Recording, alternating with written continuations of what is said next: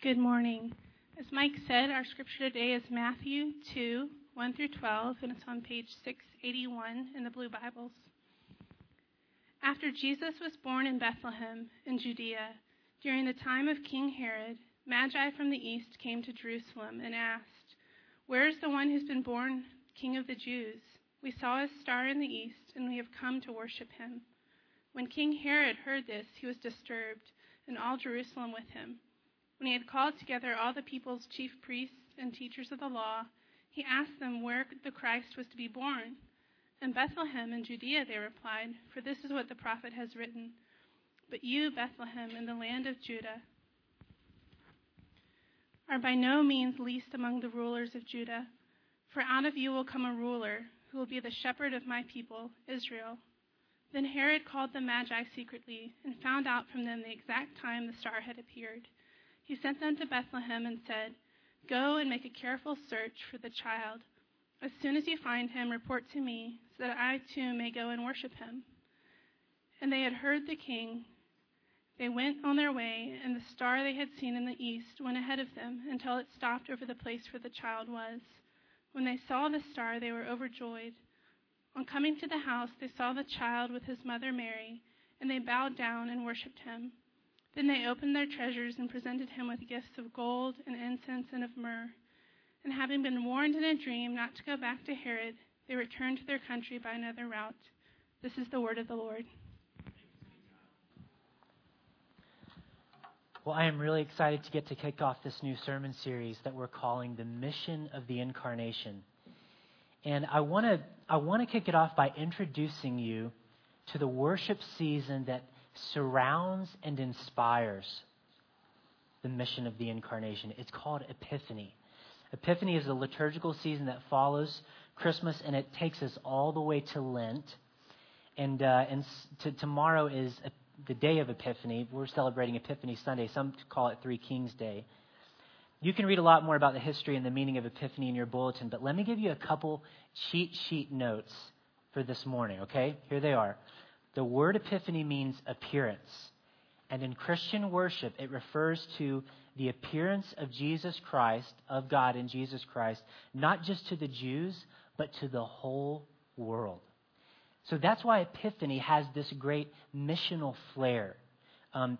You could say it like this: Epiphany turns our attention from the manger of Jesus to his mission. From the manger to the mission. Or another way, from the mystery of the Incarnation, which we've been celebrating, to the mission of the Incarnation. And remember, the reason Christians follow a church calendar is because we want God's story to shape our lives in every possible, tangible way, right down to the way we tell time. So just like Advent helps us long for the coming of God and Jesus, and Christmas helps us celebrate that coming, Epiphany, follow this, then shapes what we do with his coming. Did you get that? Advent, Christmas, Epiphany. Coming, joy, what we do with his coming. The season of Epiphany shapes us into missional people because it teaches us about the missional heart of God. But here's the thing.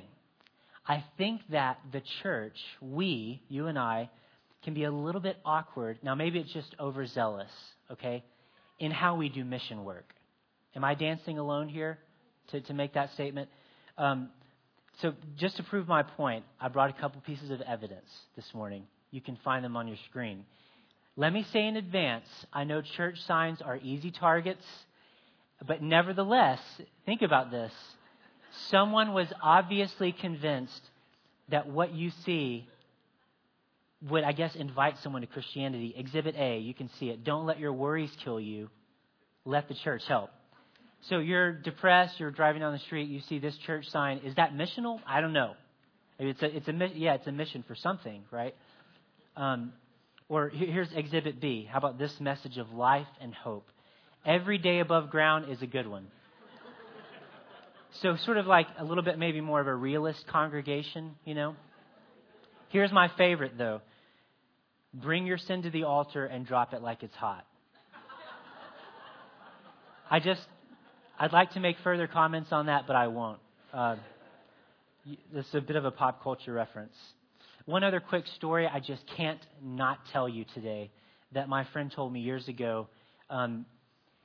He, when he was a kid, he said, and he's from Texas, so I don't know if that has something to do with it too, but he said a traveling evangelist came to his church to speak to all of the kids, and he was talking about, the evangelist was talking about how Jesus was a fisher of men.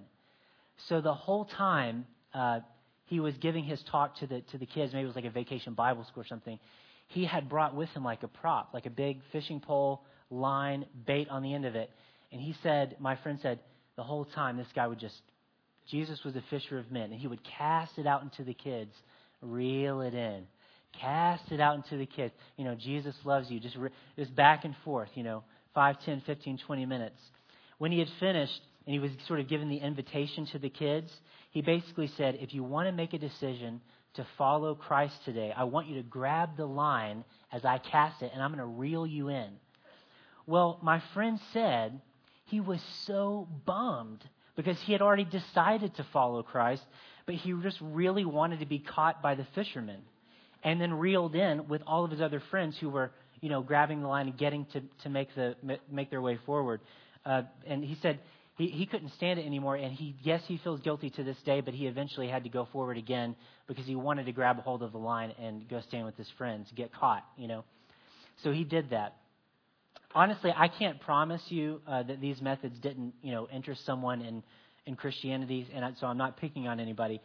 I'm just pointing out the fact that mission work, especially in our day and age, is hard to do. And maybe I should say it's hard to do well. It's hard to know how to do it. And so here's where Matthew's story of the 3 kings, Matthew's story of the wise men, can be of great help to us today. Not because it's going to give us a strict set of guaranteed conversion instructions, but because in it we get to see the way our God does mission. And the crazy thing is, the way God does mission is unsettling. It's unique. Of course, it's the way he does everything else. It's upside down. It's counterintuitive. It's seemingly backwards. In a word, I would describe it this way, and this word will sort of drive the talk. God does mission in a mysterious way. So here's the take-home point. Here's what I want you to walk away with today for the 1 or 2 of you who are taking notes, okay? For Mike, the season of Epiphany teaches us that God's appearance, which is what Epiphany means, is mysterious in 3 ways. 3 ways. It's mysteriously inclusive, mysteriously gracious, and mysteriously personal. I'll say it again. The season of Epiphany teaches us that God's appearance is mysterious in 3 very instructive ways for us. It's inclusive, it's gracious, and it's personal. So let's dig in. First, Epiphany teaches us that God's appearance is inclusive. Look at verse 1 of chapter 2 that EP just read. Matthew writes this: after Jesus was born in Bethlehem in Judea, during the time of King Herod, Magi from the east came to Jerusalem and asked, "Where is the one who's been born King of the Jews? We saw his star when it rose and have come to worship him." Now, the opening words of this gospel story would have caused Matthew's readers, and really should cause us, to do a double take. Because Matthew's Jewish audience would have understood the story of the Old Testament. It was their story. They were one of the main characters. They knew that God had been promising to rescue them from political oppression and evil for centuries through the coming of Jesus, or the coming of the Messiah.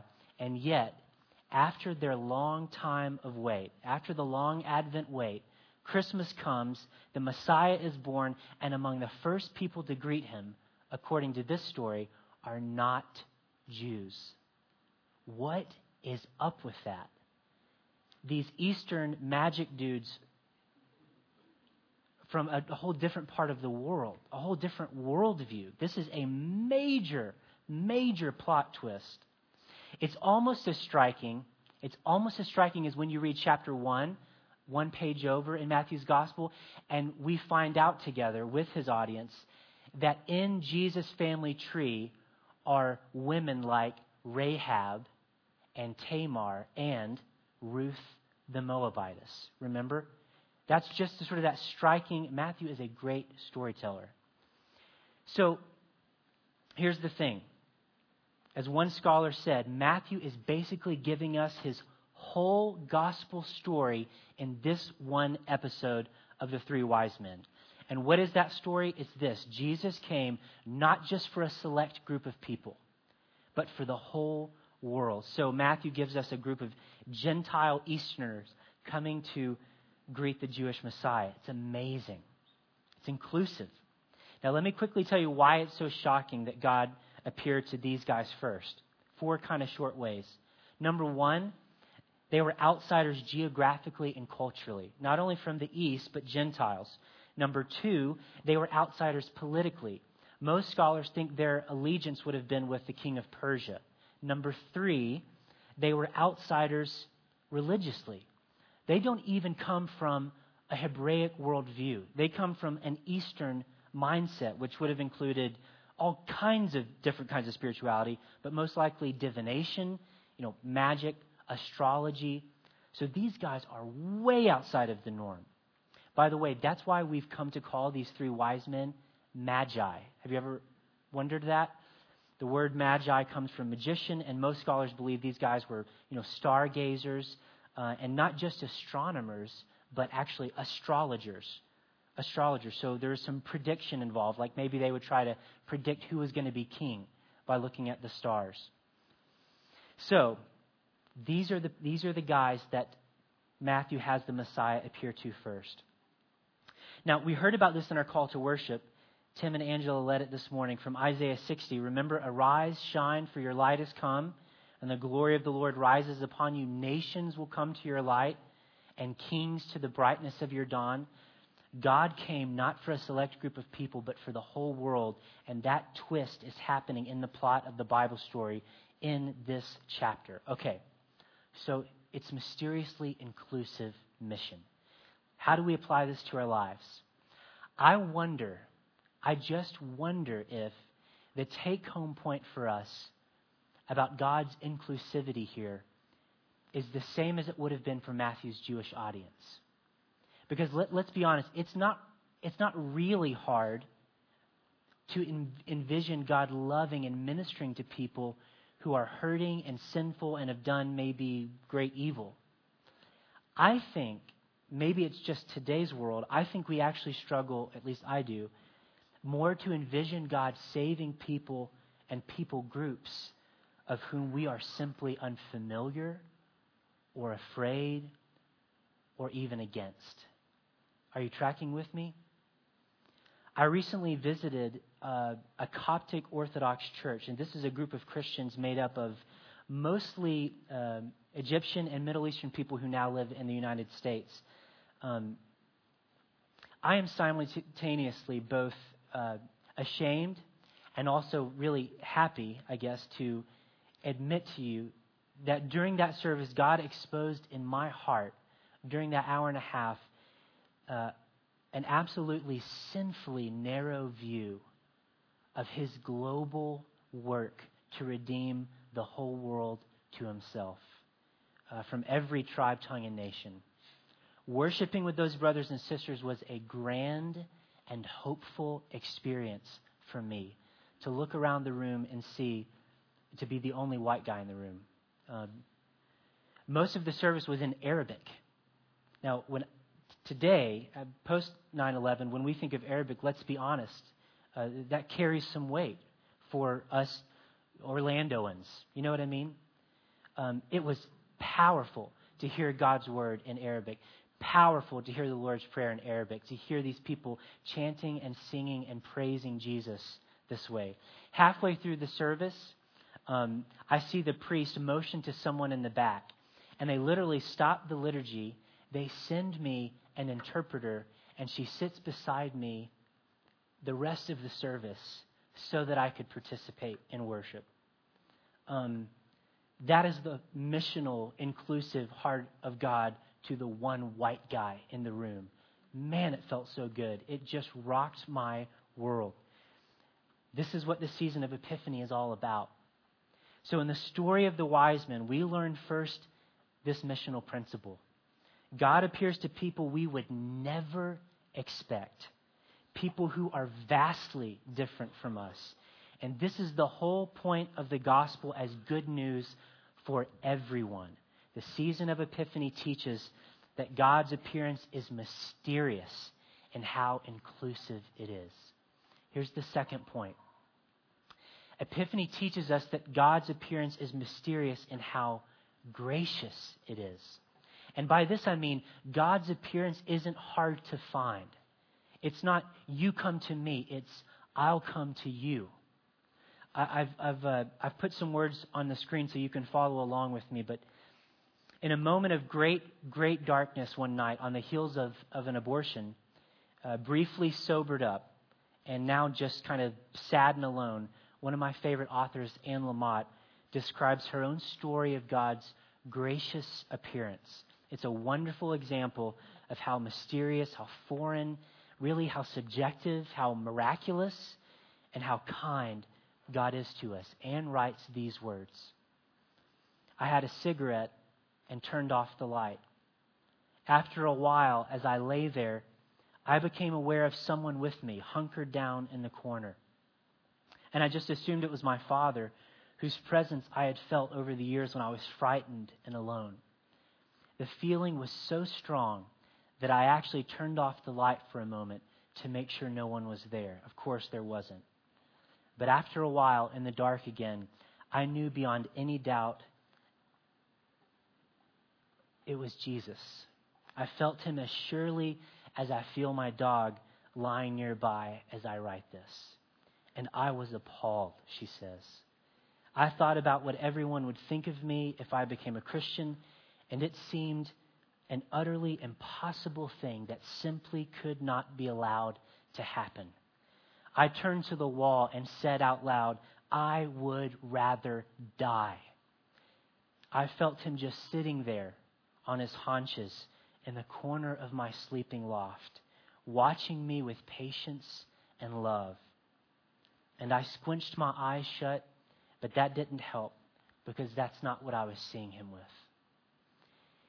If you're as cynical as me, when you hear Anne's story in those words, doubt and distrust, realism and objectivity fill your mind and heart, and you say to yourself, no, that is not how God operates. And sadly, brother or sister, I think that you and I, because I'm right there with you, would have missed the star that the wise men saw. Do you see my point? Look at verse 2 of Matthew chapter 2. When the wise men came to Jerusalem to look for a king, they asked, where is the one who's been born king of the Jews? We saw his star when it rose and have come to worship him. Now jump down to verses 9 and 10. Notice what leads these men to God. After they had heard the king, that's Herod, they went on their way, and the star they had seen when it rose went ahead of them until it stopped over the place where the child was. When they saw the star, they were overjoyed. Now, as I've already mentioned this, but remember, the Magi were astrologers and astronomers, right? They studied the stars.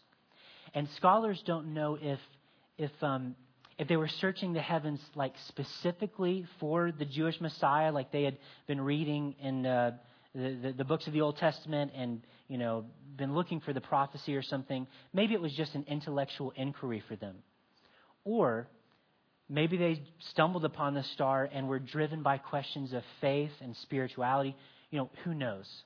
We do know this, though. God's grace, in a way these men could understand, reached out to them in the form of a star. And I want to suggest to you that as unsettling as it is for us to consider the vastly different people to whom God appears, it might be even more settling for us to consider the different ways he appears to them, especially as modern Western, scientific, precise, certain evangelical American Christians. And this is the missional application for us here.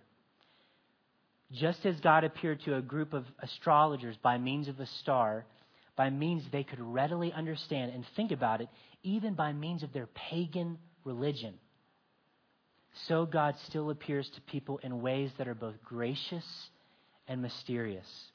So we would do well, people of God, to tread lightly and humbly and lovingly when considering how God appears to people he wants to call to himself, especially in different cultures like ours. Epiphany teaches us that God's appearance is not only mysteriously inclusive, it's also gracious. In the days that followed Anne Lamott's experience of seeing Jesus hunker down in the corner, watching her during her dark night of the soul, she says she felt Jesus following her around everywhere she went. Listen to this. 1 week later, Anne writes, when I went back to church, I was so hungover that I couldn't stand up for the songs. And this time I stayed for the sermon, which I just thought was so ridiculous. Like someone trying to convince me of the existence of extraterrestrials. But the last song was so deep and raw and pure that I could not escape. I began to cry and left before the benediction, and I raced home, and I felt Jesus running at my heels. And I walked down the dock past dozens of potted flowers under a sky as blue as one of God's own dreams. And I opened the door to my houseboat, and I stood there a minute. And then I hung my head and I said, expletive, I quit. I took a long, deep breath and said out loud, all right, you can come in. So this was my beautiful moment of conversion. Beloved of God, the season of Epiphany teaches us this second missional principle. God appears to humanity in mysteriously gracious ways when he wants to call us to himself. He led astrologers by means of a star. All right? So God's appearing is mysteriously inclusive and mysteriously gracious. And here's the final point. Epiphany teaches us God's appearance is mysteriously personal. That's to say, God appears not in a place, but in the person of Jesus. Christianity is fundamentally about the person of Jesus Christ. Our mission, therefore, is to take people to him. Nothing more and nothing less. The star led the wise men to Jesus. Look quickly at the end of the Magi's journey, verses 11 and 12. Verses 11 and 12. On coming to the house, they saw the child with his mother Mary, and they bowed down and worshipped him. Then they opened their treasures and presented him with gifts of gold, frankincense, and myrrh. And having been warned in a dream not to go back to Herod, they turned to their country by another route. Now you say, okay, wait, Josh, wait. You skipped some verses in the story. Because at first the Magi did go to Herod's palace. Right? Do you remember when EP read that part? And to that I say, you are exactly right. Fantastic storytelling once again on St. Matthew's part. Follow me here. The wise men came to Jerusalem seeking a king, right? Seeking a king. So where did they go when they got to Jerusalem? To a palace. Kings live in palaces. And guess what? There was a king there, just not the right king, not the king. Do you see that? You see, the end of the journey for the wise men is not the pagan political power of Herod, nor is it even the Jewish temple. The end of their journey is completely counterintuitive. When you pause to think about it, it's mysterious. Imagine this, okay? The end of a many months long, probably perilous hike through the desert, through forest, by water, over mountains, leads to the house of a poor family living in some God-forsaken part of Bethlehem, where a previously unwed mother is feeding her bastard son, the Son of God, the person of Jesus Christ. This is the King that we've been searching for. It wasn't a few miles back at Herod's palace. People of God, our temptation in mission is often to want to take people to Herod's palace, not to Jesus. And Herod's palace comes in many forms, but I think some of its most dangerous forms are the peripheral, the fringy cultural expressions of Jesus, of Christianity. That's where we get easily sidetracked. That's where I get sidetracked. For example, it's easier to invite people to Herod's palace in the form of supporting Duck Dynasty, or eating at Chick-fil-A, or shopping at Hobby Lobby. You know what I'm saying? For those of you who've been reading about Christians in the news this past year, take them to Herod's palace. Get them on board with our social, political, cultural views, because it's easier to invite people to cultural expressions of Jesus than to Jesus himself. Herod's palace is beautiful. It's easy to get to, and it comes in many, many forms. Just to clarify, I'm not picking on anybody, by the way. Mindy and I spend way too much money at Hobby Lobby. Chick-fil-A is our road trip food of choice, and we probably would watch Duck Dynasty, but we are too busy watching Honey Boo Boo. So, but do you see my point? Do you see my point? Our mission is to bring people face to face with Jesus.